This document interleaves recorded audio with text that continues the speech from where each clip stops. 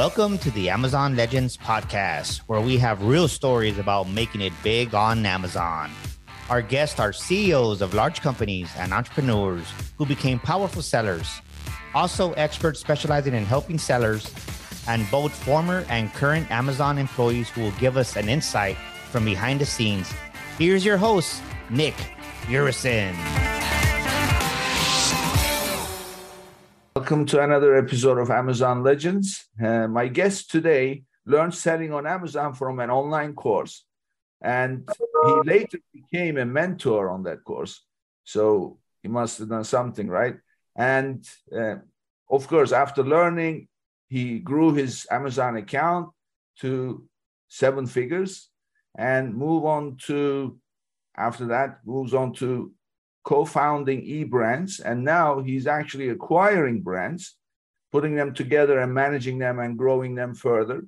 So his company eBrands is an aggregator, and when he's not working, he's passionate about fitness and motorsports.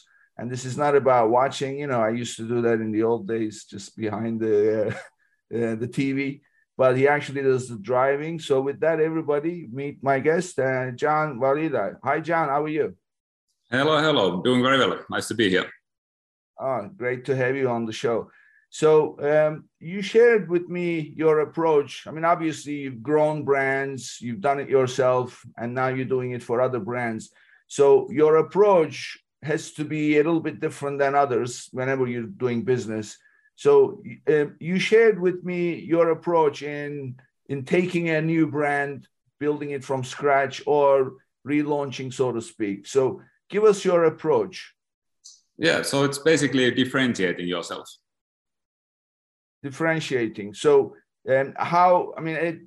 we all want to innovate and at the same time be different than the next guy. So how do you differentiate yourself as an Amazon seller with your Amazon listings?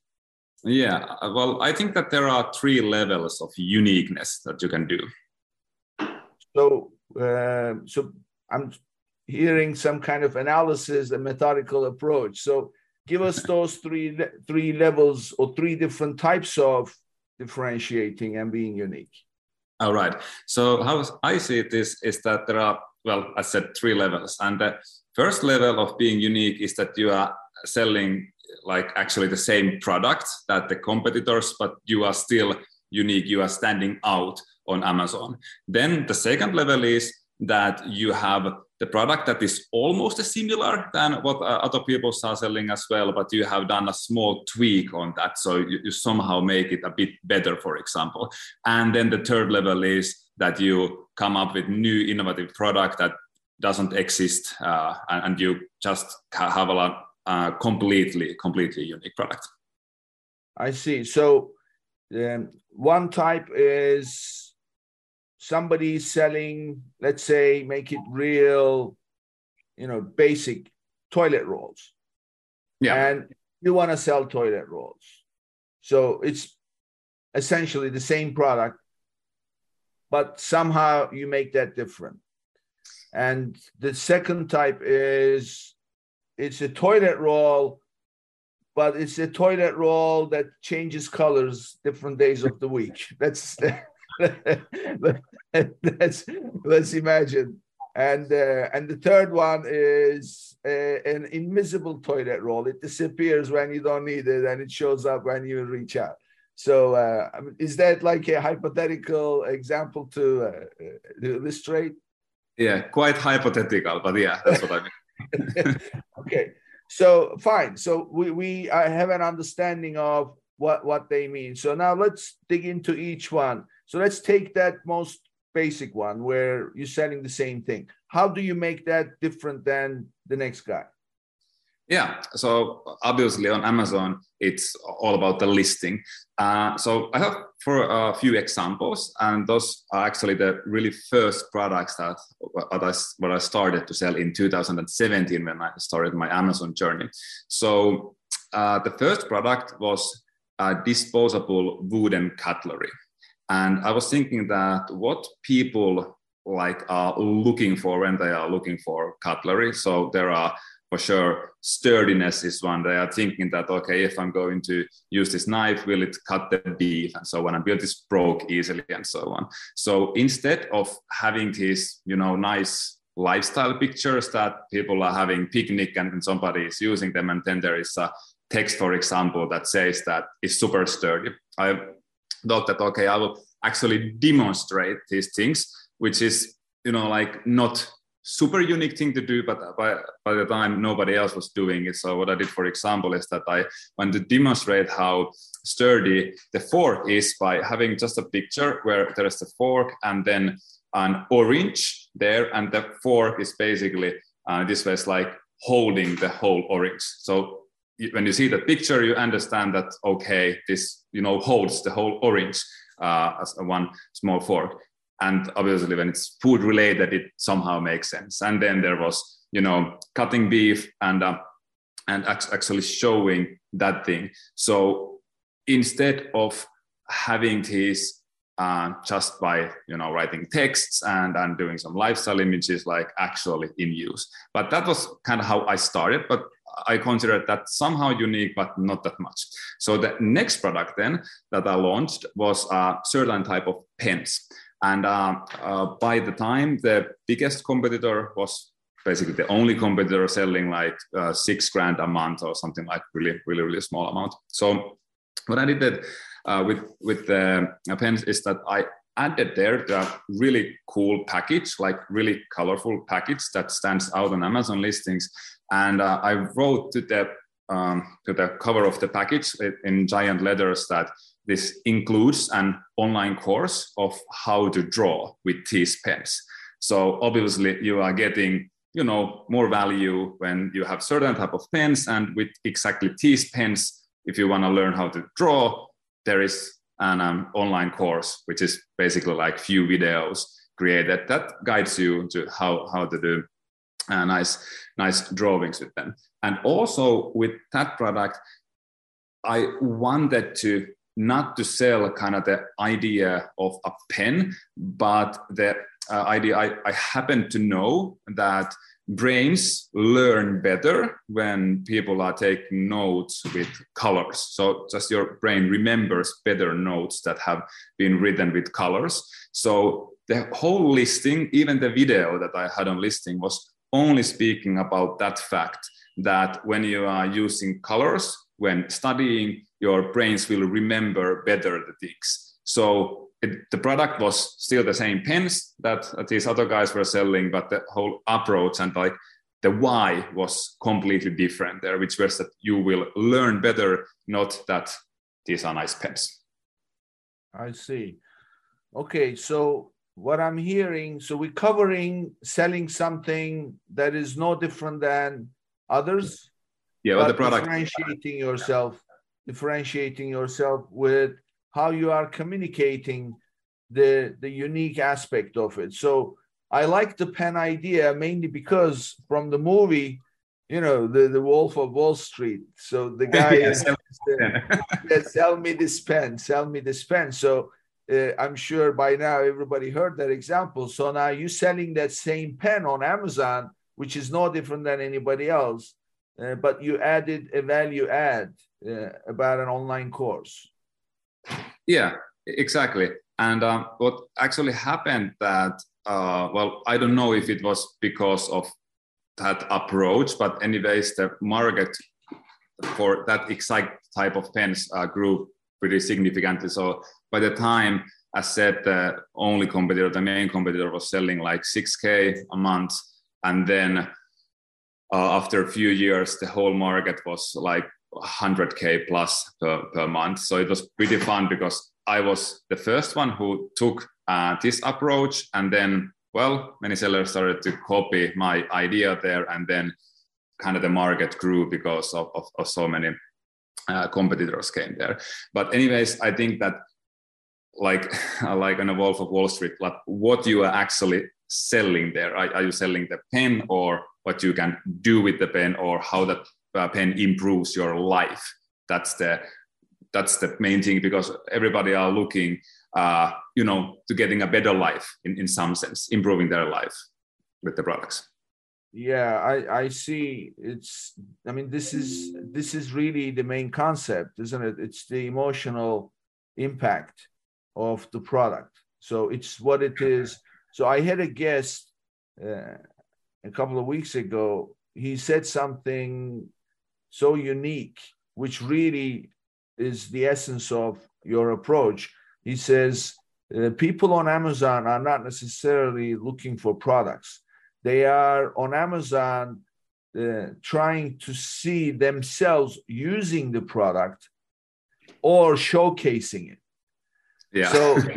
So that's what it is. So what you've done is you highlighted not the product, but what the product does for them, and you've done that in the pictures, and you've done that with a product that is no different than the other guy. Exactly. And so now that's the case. So I have a follow-up question on this. So you mentioned that yourself. So you've done this. It was a unique approach, and sure enough, somebody copies it. So now everybody's doing it. So that's the problem, right? So what happens stage 2? Now, what do you do next?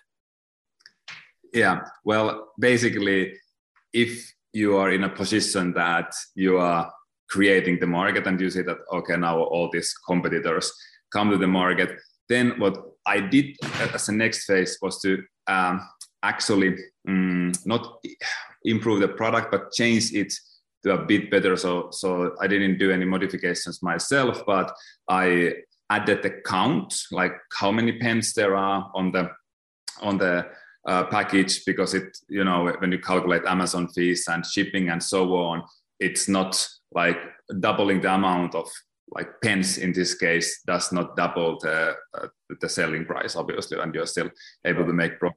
And then there were like a new version from my supplier, so I added both of those as a variance there as well. But well, you know how it's going on Amazon. When you are able to do some sales, people start to copy, and many of those people will sell with lower price than you. So that's not an easy task to defend yourself. And which is why I think that you basically need to stay, like, trying to stay ahead of the competition, because you can take that as a granted that if you are successful with some product, there will be copycats with lower price, like really soon. And that will happen for sure. So then it's like also with PPC and all white hat hacks that you need to stay ahead and be the first ones when new things come. You need to implement those in the very first place. For example, with this product, what happened that there was some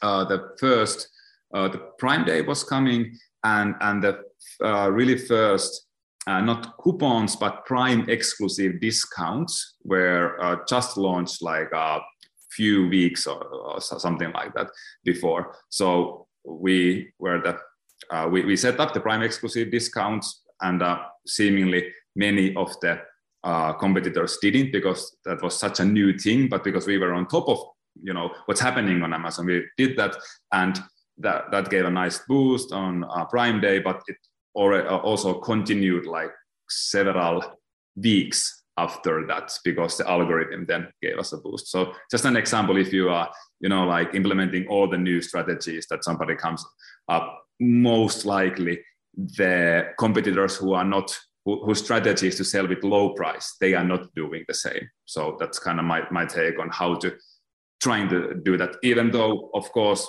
the lower price competitors will get some market share for sure. I see. Okay. So, I mean, what I'm hearing is really you can make these changes to differentiate yourself, but it's never the end. It's just you have to stay on top of it constantly. I want to cover all three different types. And then right at the end, I want to ask you how you track the success of these initiatives. So because it will apply to all three, no matter what change you make, what kind of product. So I want to cover that in the end. So let's move on to the second type of differentiating yourself, where you're selling the same product with some slight difference in its features. So give us an example of how you've done that. Yeah. So with my next brand, then I had this idea, which kind of, because the first products were basically just based on, you know, Amazon market research, supply and demand, what seemed to be nice. But then the second product I launched was based on my personal needs. So I was traveling and came up with this idea that, okay, I was in an island in Thailand that didn't have a gym. So I was thinking that would be really nice to, you know, develop a product that would help me to exercise when there is no gym around. And well, obviously there were some kind of solutions, but then I also kind of wanted to you know, make some new product, but I never had any skills, like technical skills or anything like that. So eventually ended up of having a product where what just were like small home gym equipments that were all bundled to one package. And with that product, we tried to maximize the usage of the space. As you know, if you take several products, it quite soon becomes quite big, which then means, you know, big shipping costs and big Amazon fees and so on and so on. So for example, what we did with that, we packed all of them to one backpack, but that backpack was also like a waterproof bag, so you can use that when you happen to need a waterproof bag. And then also there was a yoga mat, one of the products in the back, and I was looking the picture of the yoga mat and thinking that there's a lot of space in yoga mat, and that's like just plain a space. I could sell something there where in the space. So what we ended up of doing is that we created with the personal trainers I was working with, we created some nice home gym instructions and printed those to the mat itself. So whenever the person takes the products, the backpack, and there are these exercise products, and then, okay, what should I do? He or she can just watch straight from the yoga mat that, okay, the exercises are here. Because we were thinking that if we have like a, you know, notebook there or a piece of paper that here are the exercises, it will, you know, get lost anyways, for sure.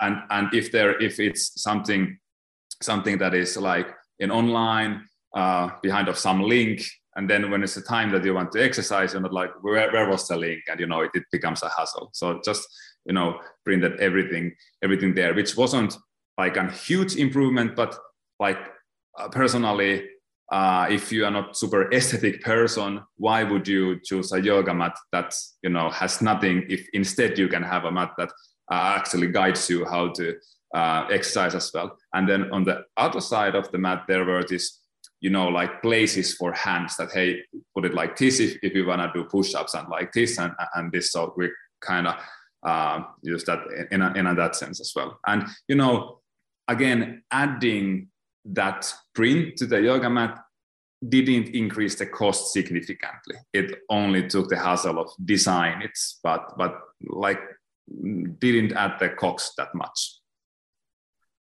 Well, you know, this is really genius the way I see it, because you've done several things here, and it's such a simple idea. First of all, I just know from doing these exercises, there is the right way of doing a push-up and the wrong way of doing a push-up. And then there is and there isn't one right way of doing a push-up. So if you want to work your chest, there's the closed push-up. And then if you want to work your triceps, there's the open, or, you know, different positions.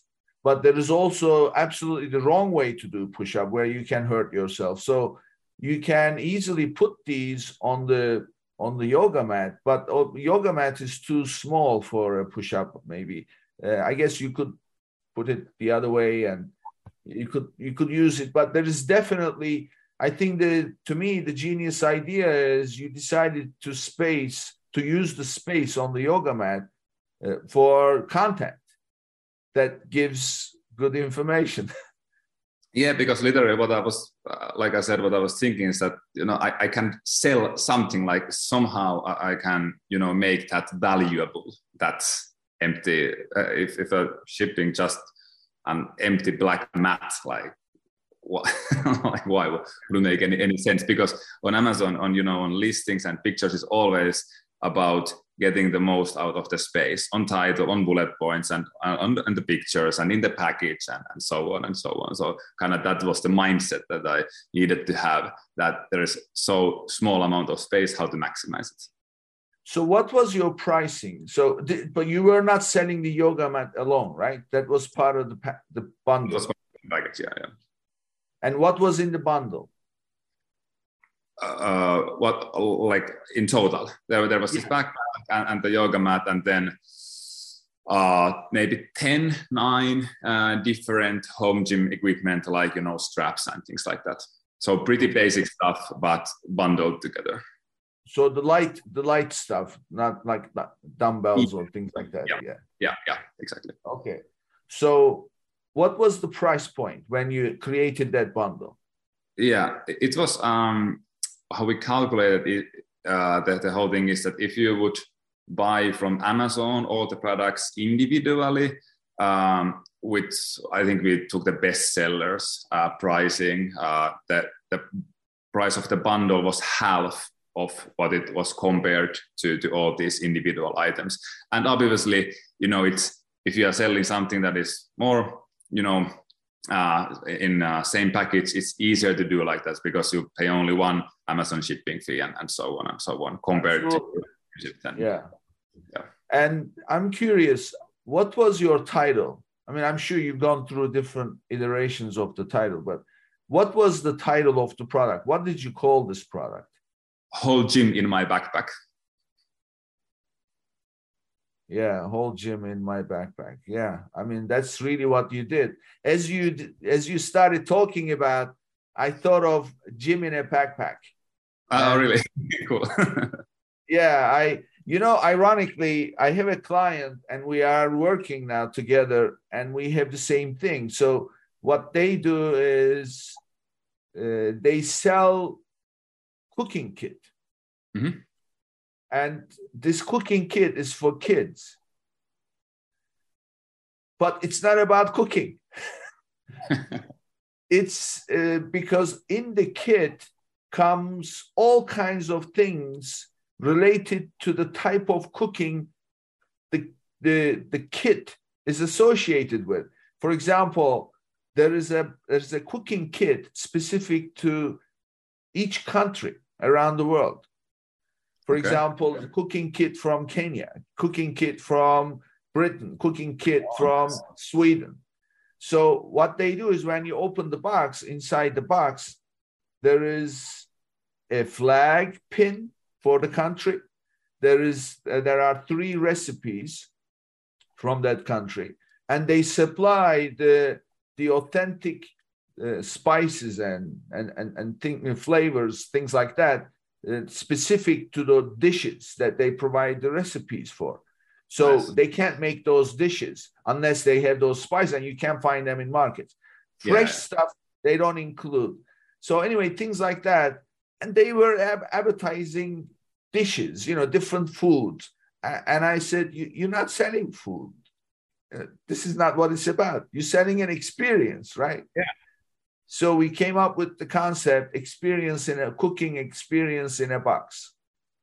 Yeah, and basically you are having a small traveling trip there, like a cultural twist. So that's like, again, like a great example of that's so much more than the actual things in the, if you would just, show that, okay, we have this spice, like, well, what's that? Nothing. But when you like paint this impression of doing this journey to that culture, it's much better with the same experience. So on the first one, you focused on delivering value by putting the buyer in the picture using the product that you're selling, which is no different than somebody else. but there you are getting them excited about the product itself because they see a different way to use that product. Yeah. On the second one, it's the value that you are offering. Yeah, and what was my aim on the first one is that what they think when they are considering if I should purchase these pens or not is that not that okay, I will have nice pens, but hey, I will learn better, or my kids will learn better and they will perform better in school. So basically they are seeing this brighter future for themselves or their kids or whoever they are buying those, compared to seeing brighter a future with just a pen like okay, what a nice future, I have a pen compared in the dog that hey, I actually could learn, I could improve, I could perform better in life even. Yeah, I mean, I also love the idea of the gym in my backpack. It's a great value. And also, I'm sure people would have done that analysis where, okay, if I bought each one separately, I'm going to pay a lot more. And by the way, even if I buy them separately, I'm not going to get a yoga mat with all the instructions that give me good tips. So that's great. So let's move on to the third one. That's a very unique one. So I guess this is where you are doing product research to see what kind of product would make sense for you to bring out. Is that the approach? Yeah. So on this one, it's kind of from my personal Amazon journey. We are moving to the e-brands where we are actively looking to acquire different remotely operated consumer brands, not just Amazon brands, but remotely operated consumer brands. And good example, we receive a lot of deal opportunities from different brokerages. And some time ago, one example was that somebody were selling this jumping rope, and they had 40,000 reviews and I think bestseller ranking as well, and selling like 3 million annually, and it was like $12 or something like that, a jumping rope. So they're selling a lot of units. But then when you scroll down from that listing, you see that actually there are gazillion sellers selling exactly the same product. And so the person who owned that had a $4 million, $3 or $4 million business, but what he or she actually had was just a nice Amazon listing and good amount of reviews, great ranking. But if something happens to that listing, then you don't have business anymore. You don't have that $3 to $4 million business. It vanishes like this when Amazon, happens to close it, or Amazon thinks that you have done something black hat or whatever. So instead of that, what we as e-brands are looking for is something that is actually unique and that cannot be wiped out by just closing the listing. We like to have products that are something that actually bring the value for customers. So as an example, if Amazon would close our product listing, for example, the product still is something, outside of the Amazon. And if we would need to bring it back and start the listing from the scratch, it still has value because it's not solely dependent on the amount of reviews and the ranking that has achieved. So that's kind of our approach. That is this opportunity now to acquire this brand? Is this, just bunch of Amazon listings, or is it like actually something that improve people's life? And I think that's kind of huge difference in like how long lasting will the whole business be. If you are dependent on just Amazon and just the ranking, you can lose that overnight, basically. So I'm hearing two different things here. So let's clarify that. One is channel. So you are saying that if the product is a good product, you shouldn't be just selling through Amazon. You should also be selling through different channels. So if Amazon closes down the listing, you have the other channels. So that's one aspect. Is that what you're referring to? Yeah, if your team or yourself have capacity to do that.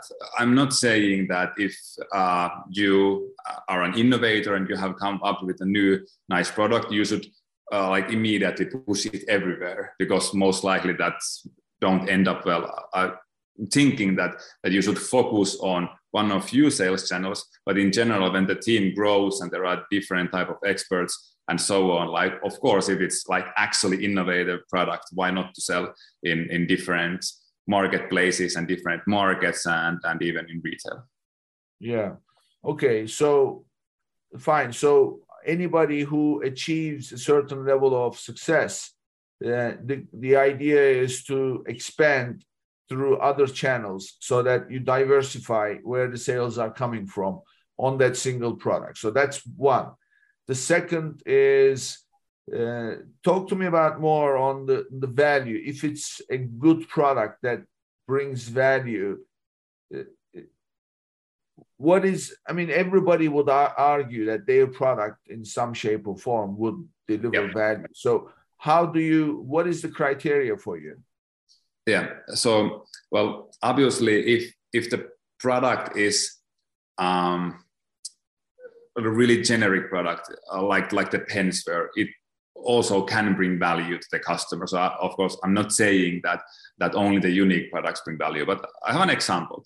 So we acquired this Indo, a trampoline trick scooter, INDO, and that product is made up by two brothers from Finland, actually, and these guys have came up with completely a new product. The whole category of trampoline scooters didn't exist before they innovated this product.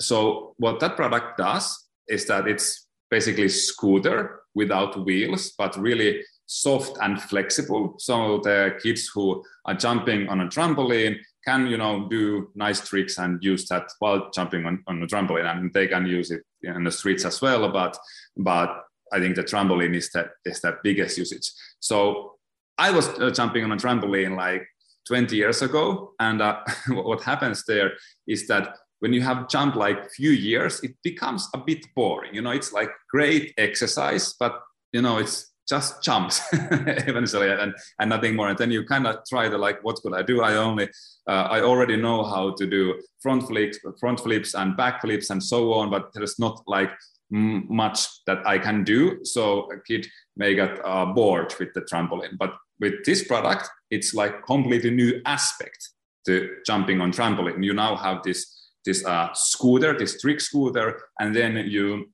would like to learn to do tricks with that and use that. So basically, the whole jumping on a trampoline, which is great exercise, again, has a new life suddenly, because there's this new nice thing, new sport to train and new things to learn. So how I see it is that it can, bring another few years of value for the whole idea of trampoline, which means few years of more good exercising for the kids. So I think that's like actual value. So this would fall into the third level of uniqueness. It's making something completely unique. Okay. So, I mean, I can see exactly how you differentiate yourself.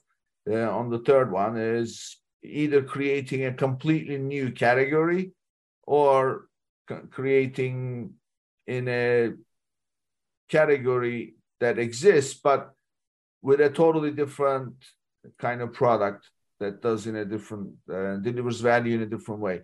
So tell me about the challenge of educating the consumer. So one of the burdens that comes with creating a new category is people don't understand that. They are not looking for anything like that. They don't know it exists. So with a single Amazon listing, how do you go about educating the consumer, keyword research and things like that?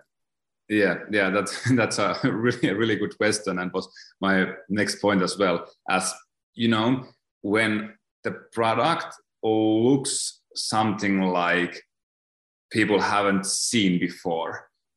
If you have only tats on your main picture, like I think that there are really like not that many people who have a time or interest to like look what this is, because people are browsing like this basically on Amazon and everywhere nowadays. So if you don't catch the attention in like a millisecond, you don't have it.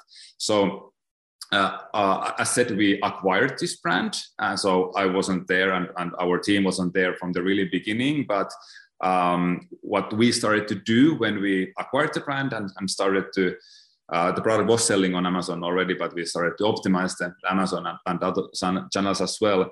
The first thing that we did was that we created the main picture which is, well, not exactly according the Amazon rules, but we added the trampoline there. So there was the product and then a person jumping on a trampoline, like a small icon of a person is jumping on a trampoline with that product.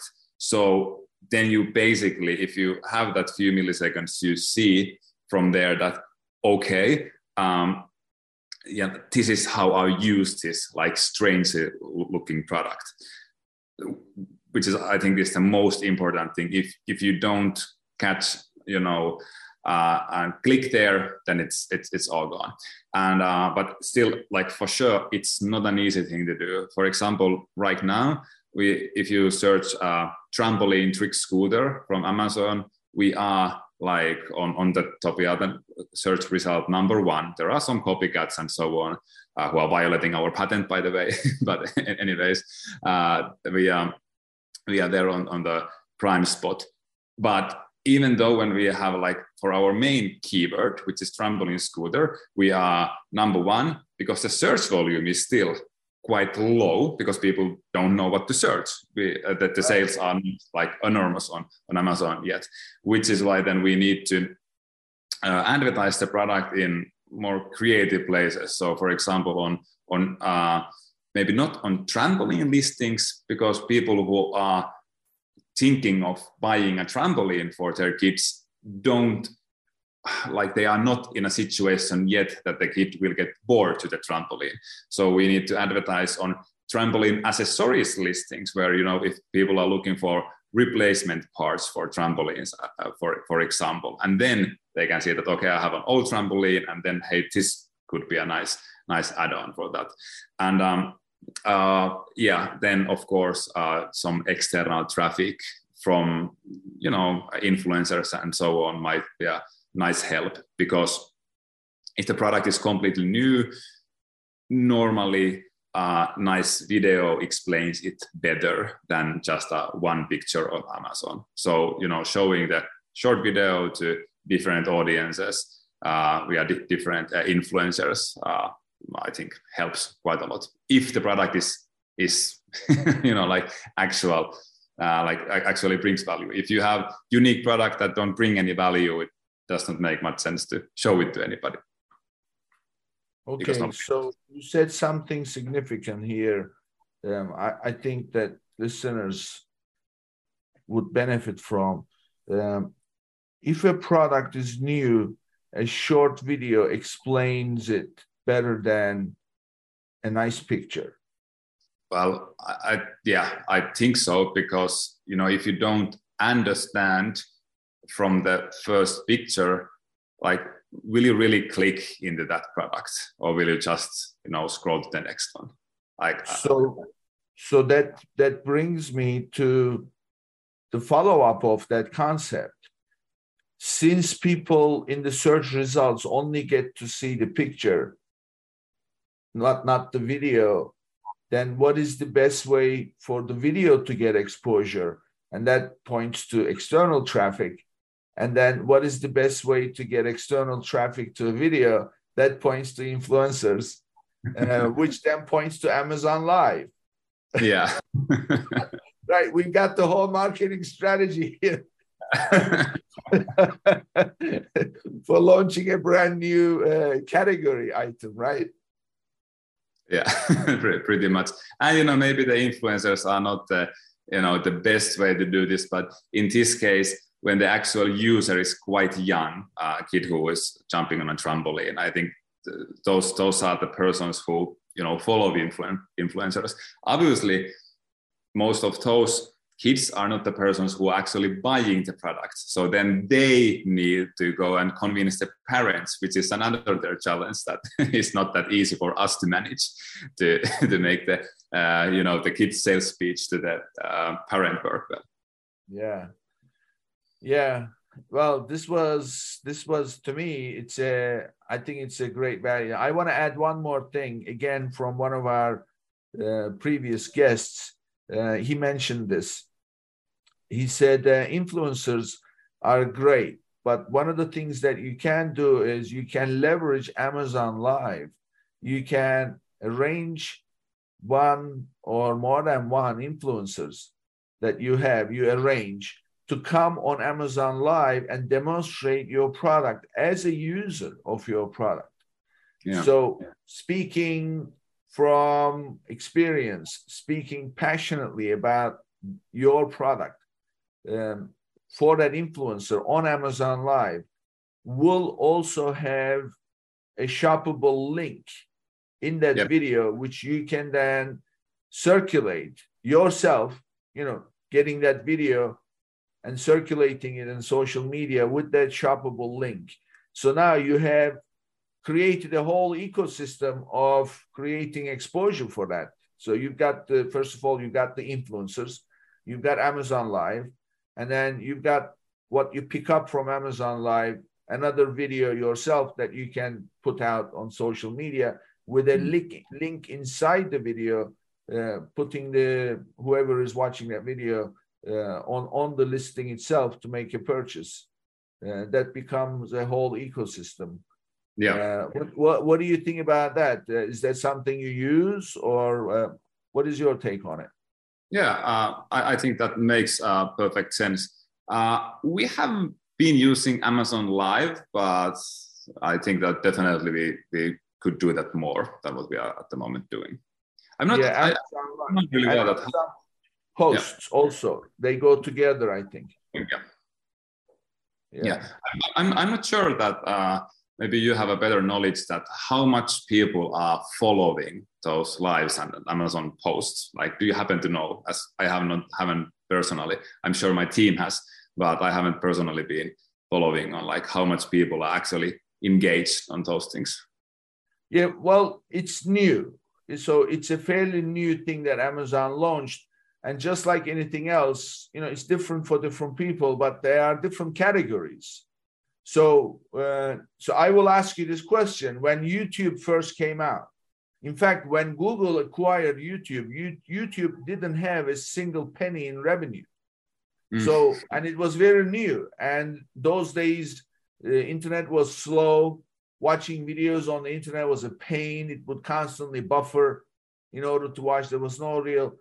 So now it's all about YouTube. So my take is this: it's the early days. It cannot be something that you can solely depend on, but it definitely has a role, especially in the future, because people want to look at pictures and watch videos in order to learn and understand. And you can also fast forward if you want.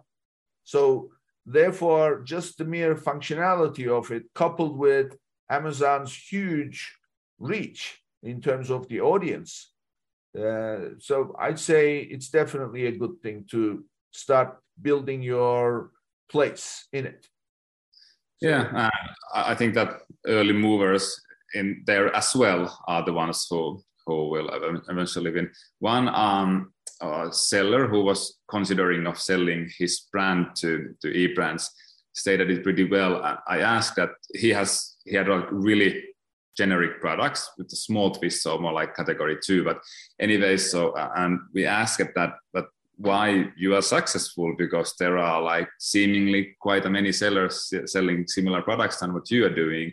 And he said that I'm like a straight A Amazon student. So whenever Amazon sends an email that there's a new feature, I will like go all in and learn it as hard as I can. And I was like, that's great. And, you know, building a 7-figure business by doing that, that's real nice. like cheers to that. Yeah.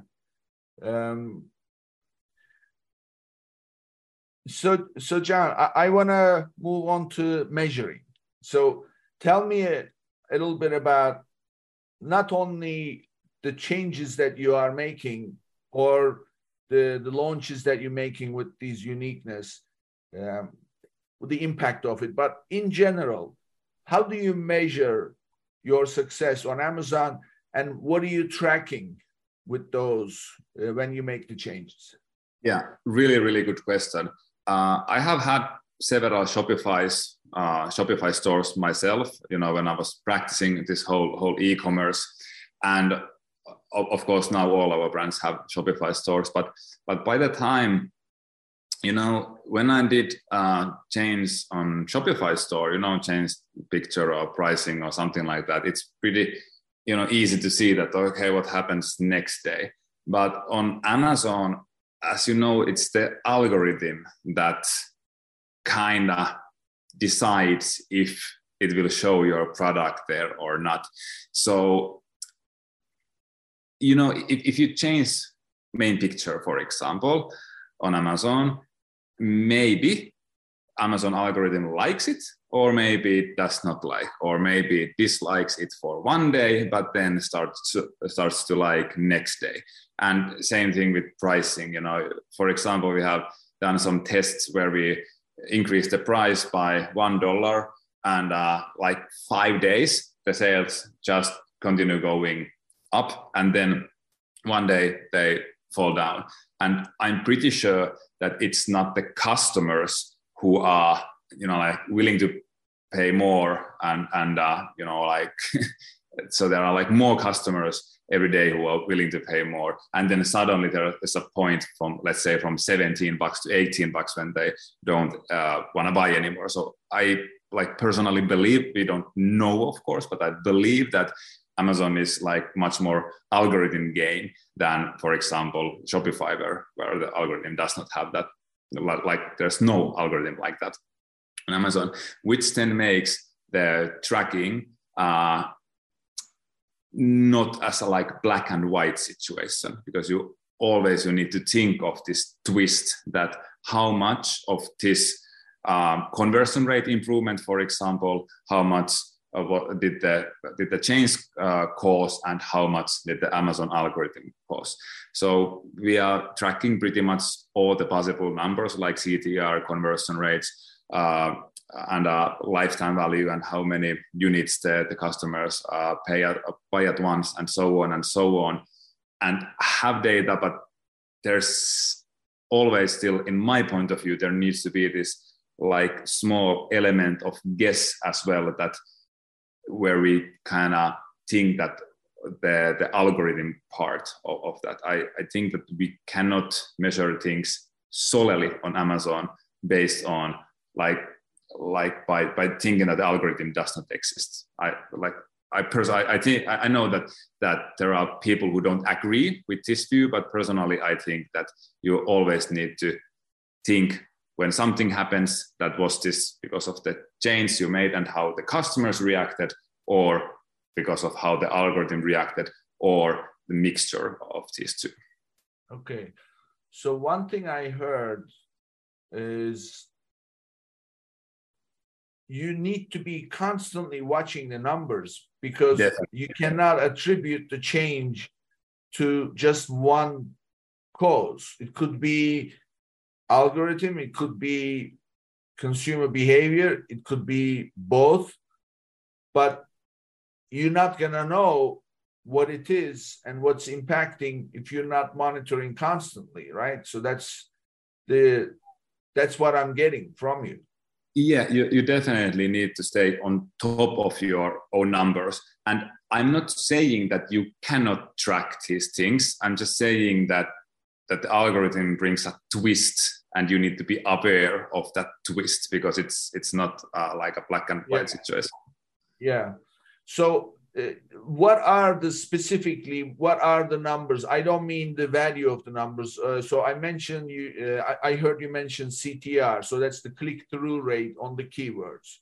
Yeah. So where can they get that information? Like where the buyers get the information, or where the sellers? Yes, yes, sorry, yes. What is the source of data? I think it's called business reports on Amazon, where you can find that, and obviously when you are doing PPC campaigns from there. And how personally I see it is that like the first most important thing, of course, you need to get impressions. It starts from there, that you need to have impressions. If you don't have impressions, if your listing is search suppressed or why when you don't get impressions, well, then nobody can click. And then when you have enough impressions, then you need to focus on getting the clicks, meaning the click-through rate. And of course, after that, you need to make sure that your conversion rate is good enough. And thinking that step-by-step process. And when you have enough of impressions, then you need to think what actually affects the CTR, name, picture, title, pricing for sure, and where your product is visible. And then when you get the click and there's a person on your listing, that how you actually make that listing to convert is kind of, I think that many sellers don't put themselves into the shoes of the consumer and think it like, okay, if I'm now searching, I have a problem, which is, for example, I need new pillows. So I have that problem, and then I'm searching for pillows, and I click to some listing. Does that listing then solve the problem I have in a perfect way? I'm willing to do it. So I would guide everybody to put themselves in the consumer's shoes and watch the listings on the eyes of consumers, and what do I actually see here, and will I get an impression that this is what I need, this is what solves my problem and improves my life eventually. Yeah. So I think you just laid it out perfectly in terms of how to approach. You need impressions. So you cannot be search suppressed or anything like that. So your listing needs to be out there and indexed for the keywords that are important for you. So impressions. Then with impressions, you show up in search results, and then people need to click on your search. That's the CTR or click-through rate. So that's what I call magic bullet 1 in order to be successful on Amazon. The second magic bullet, which is really the key to success, is your conversion rate. So that means how many people landed on your page. We're not talking about advertising. We're talking about overall, in total, how many people landed on your page, and out of that, how many people bought. And that's your conversion rate. And you're right, that's available in business reports at child SKU level for those selling variations. And, my passion happens to be analytics and algorithms. I create them, I analyze them. And what I've seen is you must stay on top of those data points, but it's all good staying on top of them by, okay, what do I do? Oh, go to Seller Central, download the report. It's going to ask you start date, end date for the report. So you put it in, and then you're looking at a bunch of numbers. What does that mean? It means nothing. It's like driving a car. You leave from point A, you're going to point B, and somewhere along the way, you look at your speed. You may be doing 65 miles an hour. That doesn't mean that was your average speed across the journey, right? So you have to be watching it every day. You have to be picking up that data every day and stay on top of it. And then always study it in the context of the changes you're making. Exactly. Right? So you can know the impact. So this is great. I mean, you started, go ahead. Yeah, one thing to add. And by doing that, you are able to do data-driven decisions, not like from your head that, well, sounds good, let's do this. Because if you like end up of like doing things based on your gut feeling, you don't end up performing pretty well, too well. But if your decisions are based on the data, and if you constantly follow that data, that's, I think, how your likelihood of becoming successful at least increases. Yeah. Okay. So this was great. So you started with selling a product that everybody else sells, and then you brought it all the way over to how to be successful with it in terms of what to watch and what to do with what you see. So this was great. So John, let's learn a little bit about you now. So tell us about yourself. Let's go way back to your beginning. So where did you grow up?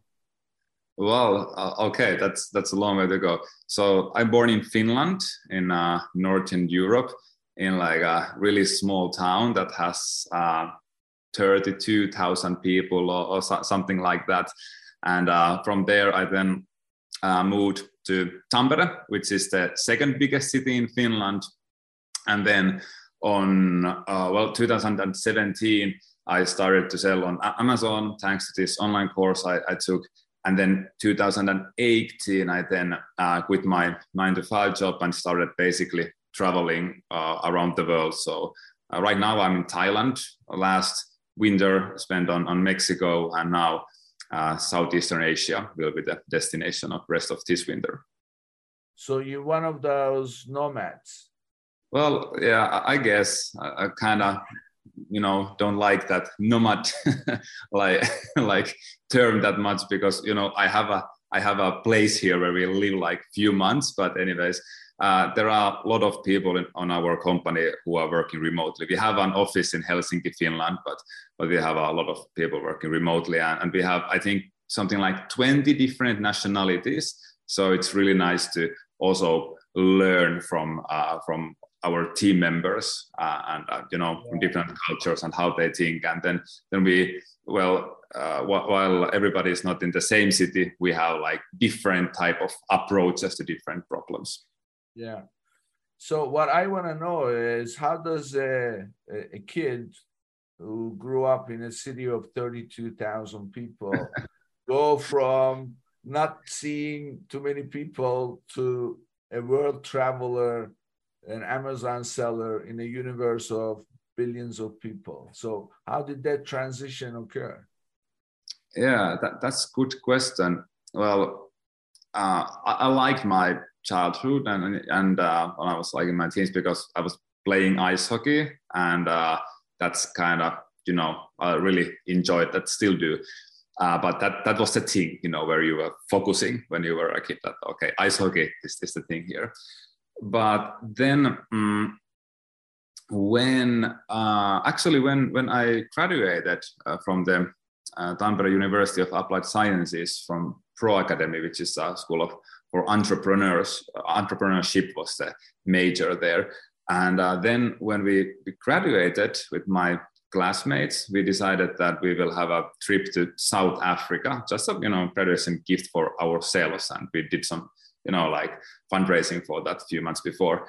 And then when we were on Africa in 2012, I kind of started to think that, damn, there's a pretty nice world out there, and maybe I should explore this world a bit more. And then started to spend all my holidays on going to different countries, and always aiming to see a new country when I travel. And then in Finland, there are 5 million people only, or 5 million plus, something like that.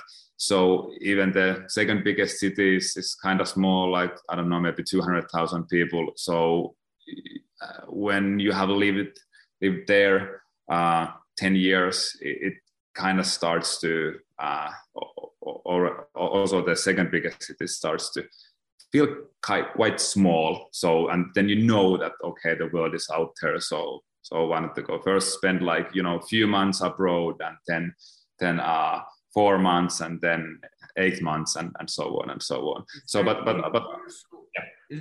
Is that the universal feeling in Finland for everybody, that everybody realizes it's a small place, they all want to get out at some point, or was that just you?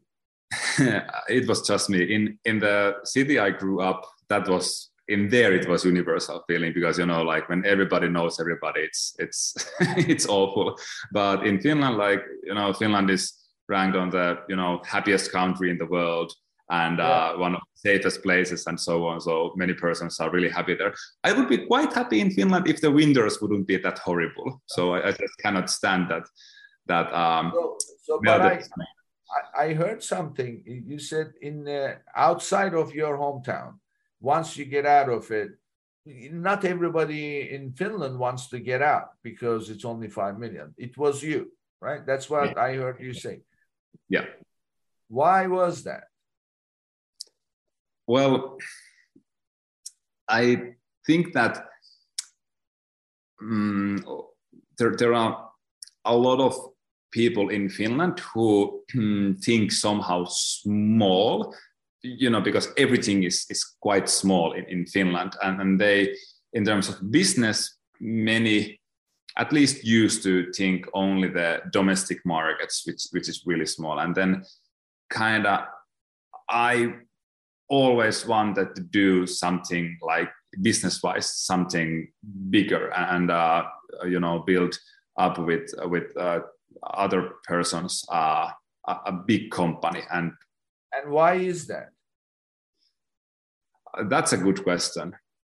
Like really good. I think that I just enjoy the game of business that much. And why do you enjoy the game of business? I mean, well, you must have seen something and that influenced you and then got you thinking. In fact, I don't know if you watched the show, one of my favorites, Breaking Bad. Have you seen the show? I've heard of it, but haven't watched it now. Oh, it's a great show. I totally recommend it. But in it, you see the transformation of a chemistry teacher who is diagnosed with cancer. And this is a chemistry teacher turns meth producer. Because of his knowledge in chemistry, he produces this crystal meth that's unique. Everybody wants. He becomes a major drug dealer. Very dark person. That's why it's called Breaking Bad. He breaks from good and he migrates to bad. And somewhere fairly early in the show, he teams up with one of his students who was always a failure. And this kid was a drug addict, but he knew all the players, so he teams up with him. So they're making good money, and one day he says, "This is not enough." He says, "We need to expand our distribution." So he's thinking like a businessman. We need to expand our distribution. I can produce more product, but this distribution is not enough. And this kid says, "Hey man, what's your problem? Look at the money we're making already. We are in a good business. We're selling enough. Why do you want more?" He says, "I am not in selling drugs business." He says, "What business are you in?" "I am in the empire business." Nice. That's what I'm hearing from you. So you want it to be an empire business. Where did that come from? That's what I want to know. Yeah, that's really good question. I think that maybe growing up in a small city where everything was like super small, and then moving to slightly 10 times bigger city or like 8 times bigger city, and then you only realize in your maybe I was like 25 or something like that. Then you only realize that actually the world is out there and it's quite nice and quite big. So then you think that, damn, I missed already 10 good years. So now I need to catch up with super speed. So maybe that's the reason. Don't know. That's a really good question, but I would say that from the top of my head. Well, whatever it was, clearly did you really good, and obviously you succeeded. So this was great. Thank you, John. This is one of my favorite episodes because we not only learned a lot, but you shared your personal story, I'm sure. So it's not the questions that you are asking that change your life, but it's the questions you're not asking has the potential to make a huge impact, right? So, exactly. This was great. So tell us, how can people reach you? Give us your contact information. Jonne, Jonne. And at the moment, our email addresses are jonne at e-brands.co, not com, but co at the moment. We do have the ebrands.com domain that we just acquired, but right now our email addresses are e-brands.co. Great. So we'll put all your contact information with your episode. So anybody listening to the episode or watching it on YouTube will be able to get your contact. But it's good for you to share here with us. Thank you, John. This was great. And I thoroughly enjoyed it. Thanks. It was a pleasure. Thank you so much. And this brings us to the end of another episode. And I'll see you on the next one. Thank you for tuning in to today's episode. Be sure and subscribe, rate, and review our show. And be sure and share an episode with a friend. And thank you so much for being with us today. We'll see you next week here on Amazon Legends.